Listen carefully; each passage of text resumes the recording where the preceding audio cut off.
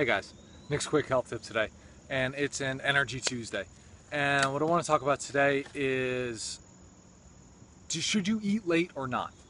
And this is a big question because a lot of people wonder, well, okay, when should I be eating? Should I stop eating at 4 o'clock? Should I eat a huge meal at 8 o'clock?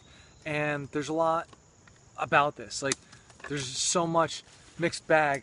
Roofie wants to play. Sorry. And it's a tough call. You're really gonna have to try this out and find what works for you, because I've done it where I actually like stop eating around 4 o'clock. I mean, maybe have some tea or something very light later on, and I feel really good. But I've also done where I eat a big bolus at night. Like, I fast a little bit more during the day, and then I just have this huge meal at night, and I sleep pretty damn well with that too. So I think you have to learn what works best for you. There's not going to be a hard and fast rule on this. Just eating bark in the woods, probably not going to fill you up too much, but not something I'm going to do anyway. But think about that timing. Really start to take notice. If you're eating too late, is it affecting how well you're able to get to sleep and then therefore your energy the next morning?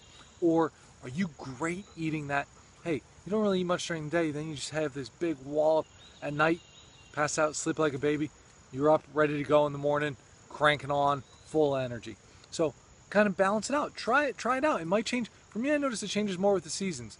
Can't eat too late during the wintertime. During the summertime, I can pretty much eat all day, no problems. So if you want more quick tips like this, head over to my website, sign up for the newsletter. While you're there, take the free brain health quiz. See how yours is functioning. And if you do, I'll send you my 4 morning secrets to perfect brain health book for free.